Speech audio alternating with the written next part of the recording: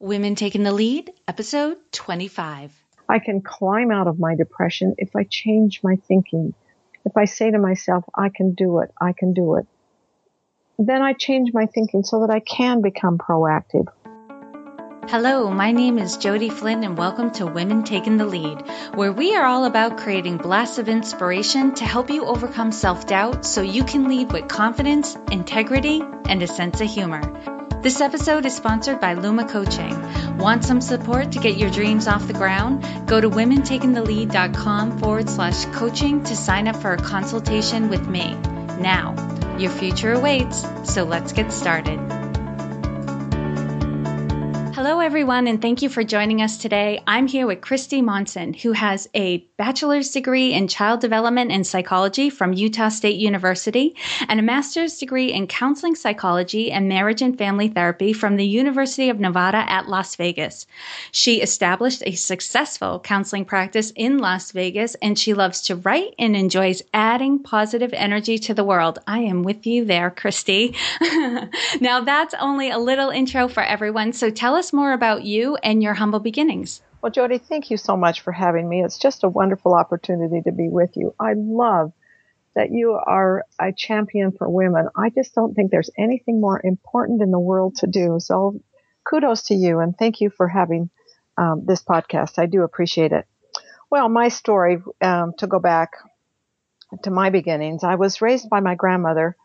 My grandmother was a widow when my mother was widowed when my mother was about 6, and my mother was widowed when I was about 6. And so we are 2 generations of widows, and my mom, of course, had to go back to work. And so I was raised by my grandma. And of course, being in that situation, we were just in a female situation. I knew nothing about relationships or marriage. I had no clue. And then the lessons that I learned from my grandmother were things like she was a sweet, wonderful, caring person, but back in the 30s when she was learning her lessons in life, she taught me things like, don't ever make waves. If you can't say anything nice, don't say anything at all. And when we would be at the dinner table someone would say, what would you like? She would say, oh, just give me whatever you have the most of, or I'll eat the leftovers. When we were cleaning the house, she'd always say, just clean things up so it looks like you were never there. So in all of these little mantras that she would say to me, she was teaching me to surround myself with an invisible shield. So it was as if I was to just kind of tiptoe around and not make any waves or do anything. So as I grew and got into my own relationship, I, number one, didn't know anything about relationships with my husband. We had not seen a marriage relationship, and I was invisible. So my husband was outgoing and gregarious and a wonderful teacher, and I was home with little kids. And the precipitating event came when our youngest baby was born at 24 weeks. I had a placenta previa, and she was 1 pound, 12 ounces. And so there was a lot of tension surrounding her birth, and she's fine. She's grown and she's great. She's in her 30s now, and she's got her own family. She's got 2 little boys of her own that are just darling. But this was a time with a lot of tension and stress in my life, and I got pneumonia, and I just couldn't get out of bed. And so really, to recap how I was lonely in my marriage. I felt overwhelmed with my kids. I had the pressure of an infant that was clinging to life. I couldn't even get out of bed. So my husband made an appointment for us to go see a counselor. But it was a male therapist, and he was a very nice man, but he just told me there was nothing wrong with my life. My life was good. So there I was, not only sick, I was depressed, and I was at the lowest of my lows. So I couldn't get out of bed because I was sick with pneumonia, but I also couldn't get out of bed because I was depressed. So that was the beginning of me needing to turn my life around and be a little bit more proactive. So I was sharing this with my mom one day, and she said, well, just go find your own therapist. And this is counsel that I would give to everyone. Look around. If you're going to go to therapy, please find someone that you like, that you connect with, that's good for you. So I did find a sweet lady that was a professor at the University of Nevada that was just wonderful. And she was so good. All she needed to do was listen to me. And I began to lay off my invisibility shield, and I took charge of my family. And then I began to write in my spare time. And after all the kids were in school, why we had some financial difficulties, and I knew I would have to go back to work. And because I'd had this wonderful therapist, I decided that I would go back and get my master's degree and become a therapist myself.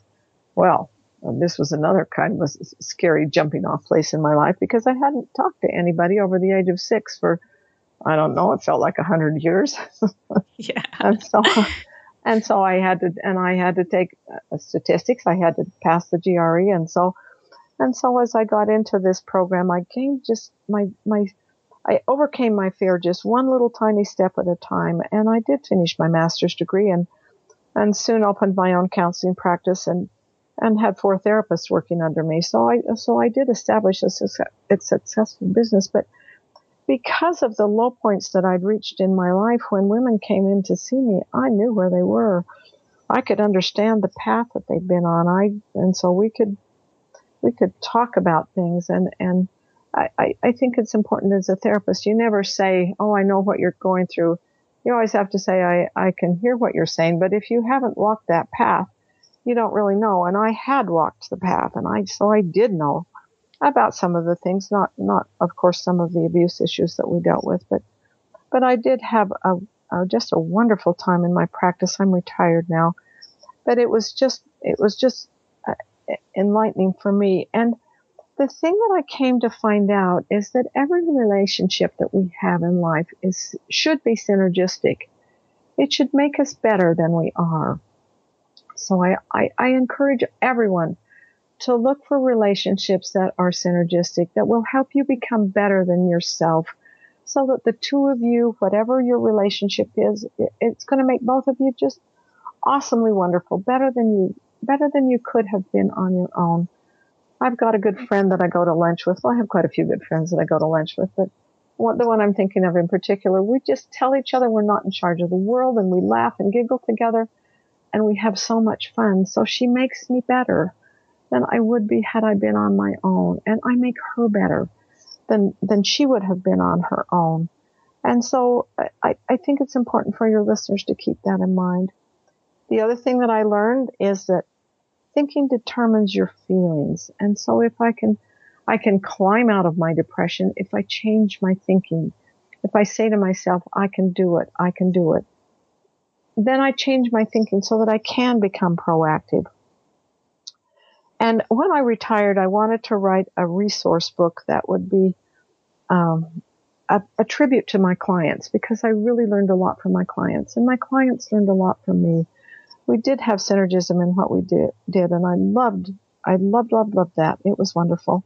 So I wrote my Becoming Free book after I retired as a tribute to them, and to be able to help women with things like becoming more proactive in your life, laying aside your procrastination, being able to make decisions, which of course I couldn't do in the beginning. And so working through depression, communication, all of those kinds of things. So I just have come to a place where I feel peaceful and wonderful in my life because of the steps that I've taken to get there. Chrissy, that's really powerful. And there was something you said that really struck me was when you talked about feeling invisible and how you were raised as a young girl. And I got some similar mantras as a young child as well. And I think a lot of us have heard some of them, if you don't have anything nice, don't say anything at all. And I remember I was so shy when I was younger that I also would just leave things looking as if I'd never been there. Uh-huh. Right? If I used anything, it went back, beds were made. I didn't want I don't know what the thinking was. I didn't want anyone to be burdened by my presence. And I didn't want to call attention to myself, to the point where I trained myself to breathe silently so people would forget I was there. And I remember sometimes like people sitting in the front of a car would say after a road trip, like if we'd been on the road for like 15 minutes, would say to me, "Oh my God, Jody, I forgot you were even in the car." because I wasn't talking and I was breathing so quietly that I wasn't making a peep. So that really resonated with me. Now, luckily, in my later high school years and the beginning of my college experience, that all changed. Thank God. And life has been much different since then. But wow, you've had a lot of successes in your life. You've really turned those younger years experiences and the early years in your marriage around. And you've definitely gained some confidence. But take us back to a time when you were playing small, maybe another story that you may not have been aware that you were playing small at the time. Share with us the story and the lessons you learned. Well, the really big turnaround in my life was that one where I was sick and I was depressed. That was really the huge one in my life. But there have been other times when I've played small. And and some of those came in the beginning of my master's degree, where I got into in my internship, where I played small. I was at a behavioral facility, taking over a group one time, and really I let the patients completely run over me because I didn't have enough confidence to stand up for myself and speak my mind. And so there were several times where I was knocked back down like that. And I had this wonderful supervisor who was my therapist, and she was so good with me. She said, "Okay, Christy, you've got to step back and look at how this went." And she had a videotape of it so I could see myself playing that invisibility role again. And so the next time I went to lead the group, I was in charge, and I knew it, and I was more assertive in what I did. And so as I worked through this, it just came little steps at a time. This assertiveness is not something that you, and I can hear that when you were in college, you kind of enveloped yourself with a little more assertiveness cloak. And I did that when I was in my master's degree. I got better and better and better at standing up, at confrontation, at being able to work through the things I needed to. How great that you got that feedback in real time where somebody caught it, told you about it, and you were able to take the steps. Now, they may have been baby steps, but that's okay. I completely agree with you that no, this does not change overnight. You can't live how many years living life one way and expect that you're going to be a completely different person just because it's been pointed out to you that, you're being passive, you're letting other people take control. It takes small steps to shift that. And you need some small wins to build up the confidence to keep the change going. And it sounds like you got that. That's amazing.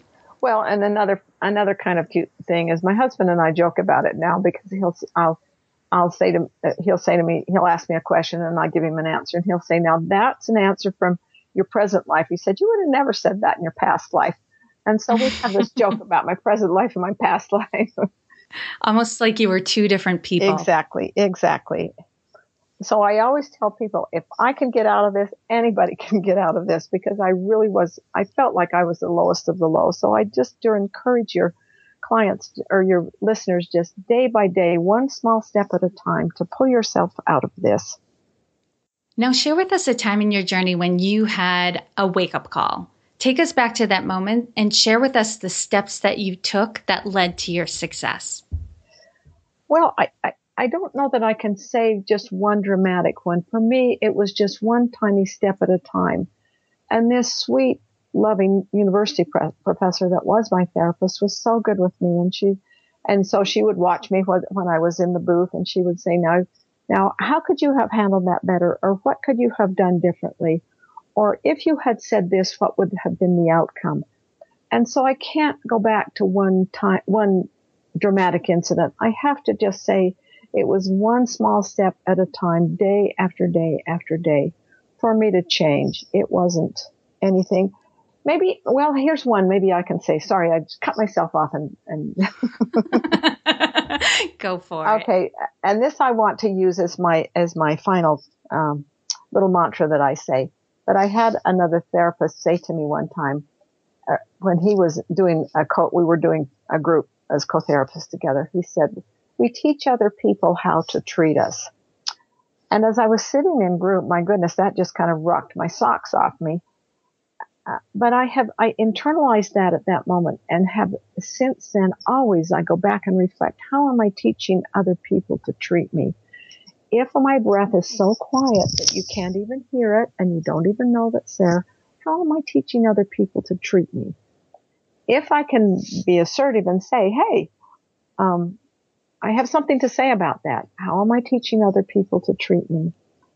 I think that's an important message that we need all to internalize.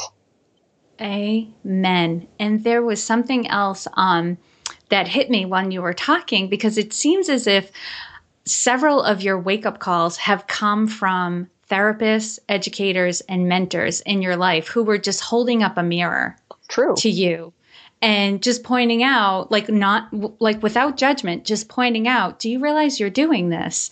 And how valuable that has been in your life to have people who were in a position where it was okay for them to give you that kind of feedback, and you took it and did something with it.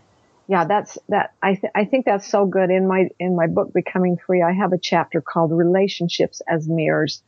And I think all of our relationships are a mirror for us. And if we will sit and if we can look back at the conversations we've had and how we've done things, we can see ourselves in the mirror. I think that's a wonderful concept. I love that. Kudos to you for saying that.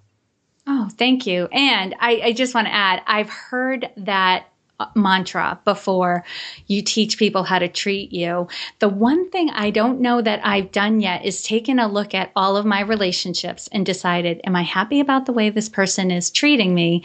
And how is it that I've trained them to treat me this way? Or how do I want to, quote unquote, retrain them if I want to be treated another way? So that thank you for that hit, because I got that hit while you were explaining the mantra. So that was very valuable. And the other thing I think is it's important for me when I do therapy with someone, I think we can either come to a relationship as a child or we can come to a relationship as an adult to adult.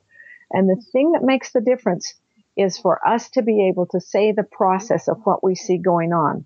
So as you confront these relationships that you don't know if they're just how you want, you can say to somebody, it seems to me that this is what's happening in our relationship. Do you see it that way? How do you look at it? And then you see you're coming to be with someone in an adult to adult way rather than a parent-child way. Right. Because not many people respond well when you come at them like that. There you go. If I'm the critical parent, I'm thrown out the door to begin with. Right. What's gonna come back at you is a petulant child. Perfect. And if that's what you want, Awesome. And what I want everyone to get is there is no one way to lead, right? There's no perfect format that you have to follow. We're all different. We're all going to lead differently. So Christy, how would you describe your leadership style? Well, I'm kind and gentle. I'm very gentle in what I do, and I can step back and see the process.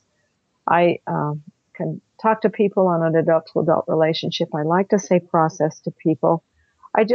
And the reason I think my practice was successful, it was a very busy one, and I was really humbled by that. I just didn't see myself as being that kind of a person, but I'm gentle in what I do. And so then when people come to you and they are attacking and blaming or whatever, you can stand back and let them do their thing and then say, now, how does that come across to somebody? So in a gentle way, you can even confront people who are angry and confrontational, addictive people and those kind of things. So I'm kind and gentle in what I do. I love most of all my writing. I just adore writing. I don't like the marketing part of it so well, except when I have an opportunity to talk with you like this. This is really fun for me. So I really enjoy that. But I do like my writing. I have a blog and I have my books that are out there, and I'm working on some new projects, so I just love that part of my life. Oh, well, this is probably a good segue, because what I want to know is, what is one thing that you're working on right now that you're really excited about? Well, I have several books that are out there, and people can go to my website to find those. But the project that I'm working on now are some little picture books that are self-help picture books for kids. And usually you think, well, kids have got to be older to do that kind of thing. But I found when I worked with children in my practice that sometimes even with abuse survivors, kids that have been sexually abused, it only took 1 or 2 sessions for them to be able to pull out of it. All they have to do is change their thinking right quick and get through their feelings. And so you give them some clay to pound or some sand to work through for a few minutes. And we don't have time to talk about art therapy, but that's an important thing. And kids are through it. So that I have these little picture books on bullying and feelings and whining and just a lot of several things like that hopefully will be out in the next couple of years. And I put a self-help for parents and kids at the end of that. So I'm really excited about that project. Sorry, I keep going on too long, but I just want to say one thing about that. My little bullying book, I think, is good, and it's different than most bullying books you find because I say in there, I use the concept, I don't say, but I use the concept of we teach other people how to treat us. So in the little bullying book, we have kids practice standing tall and looking other people in the eye and being able to smile at others. And you see, that's half of the battle of getting through these bullying things. So I love that we teach other people how to treat us mantra. I think that's good. I love how you're tying the two together. That is very cool. And it's my impression that kids are better able than adults to work through their thoughts and feelings because they don't judge them. And they don't resist them as much as adults do. They're teachable. Yeah, so they must be a lot of fun to work with. They are wonderful. Okay, now I'm going to do a quick leadership roundup. So, Christy, tell us, what is one practice that makes you a better leader? I have to do my daily meditation. That is important for me. And people can do it however they want. It can be a religious study if you'd like. It can be a combination of meditation and religion, whatever you want. It can be just plain meditation. But I need to do that every day because I have to fill myself with light and love. And as I fill myself with light and love, then I keep my thinking in a positive vein so I don't slip into depression. And what is one book that you would recommend to another woman who wants to develop her own leadership? Well, I tried to think back in my life of the thing that really made the difference, the most difference. And I have to say, it's Stephen Covey's 7 Habits for Highly Effective People. And I know it isn't written by a woman, but I just have to say that's the one that pulled me out when I was in the depth of depression. It doesn't have to be by a woman because we're going to have men on this podcast as well because I am a firm believer they have much to offer us as do other women, and it's going to take both genders working together. And that is a fabulous book. And what is your favorite healthy food? Well, I love to make granola, and we do love granola, and you can make it any way you want. I do recommend that you get good quality oats and you use good quality honey and whatever you want to put in it, then nuts and fruits and whatever. I have my recipe that I sent to you so you can look at mine, but you can also do your own. And then I have to also put a good plug in there. I love yams and I love salad. So those are kind of my three favorites. If you can't leave them out, then you know what? Just throw them all Gotta in put there. them in there. And knowing what you know now, if given a chance to go back and do anything differently, what would you change? Well, I think the most important thing would be to me that I would have done this earlier, that I would have come to this process a little bit earlier in my life. But you know what? It's worked out for the best, and I'm happy that it did because I can really help other people because I know the path they've walked on. So I'm happy that it worked out the way it did, but I would have done it earlier. What would you have done to start the process earlier? I'm thinking of the woman who is listened to your intro and thought, oh my gosh, that's who I am. But she hasn't, gotten any chance to intervene in it yet. What would you recommend to her? I think reading is something that's very important to me, to find some books with women's issues that are helpful. And also, I would say my sweet, darling therapist that I absolutely adored changed my life. And so I think either one of those two, reach out to other people. And it doesn't have to be a therapist. It can be a wonderful friend that you talk with, that you begin to shed your invisibility but find somebody that you have a synergistic relationship with, and then just begin to shed that invisibility shield. Mm. And share with us a success quote or a mantra and why it has meaning for you. Well, I already told you this, and so this isn't a surprise. We teach other people how to treat us, or we teach others how to treat us. And do you know where that came from? I don't know where that came from. I've never looked it up. I should do that. I should do a search on it. I'll probably do a search on. We teach others how to treat us. That has been something I've been hearing for the last several years, and probably goes back to when I was in coach training. But I don't remember hearing it much before. And this might be an anonymous quote, but if there's someone we can attribute it to, I would like to attribute it to them because it's very powerful. It is, and I'll do a search on it today. And of course, not that we can trust everything on the internet. What? But I'll see what I can find, and I'll email it to you. You just blew my mind. And Christy, lastly, what is the best way for our listeners to connect with you? Well, probably the easiest is to go to my website, www.christymonson.com, and that's CHRISTYMONSON.com. And you can email me. I love to hear from readers and listeners. And the other thing, if you go to my website, the 3 self-help books that I have out are on there, and you can click on any one of the books. Like if you click on the Becoming Free book, then there are 6 articles that you can download on procrastination and decision making and depression, and so things like that. And then if you click on the other books, if you click on the Family Talk book, which is about family issues, it will talk about communication issues. And then my Little Love, Hugs, and Hope, it's a picture book to help kids through tragedy. There's downloads for divorce and death and tragedy in a child's life.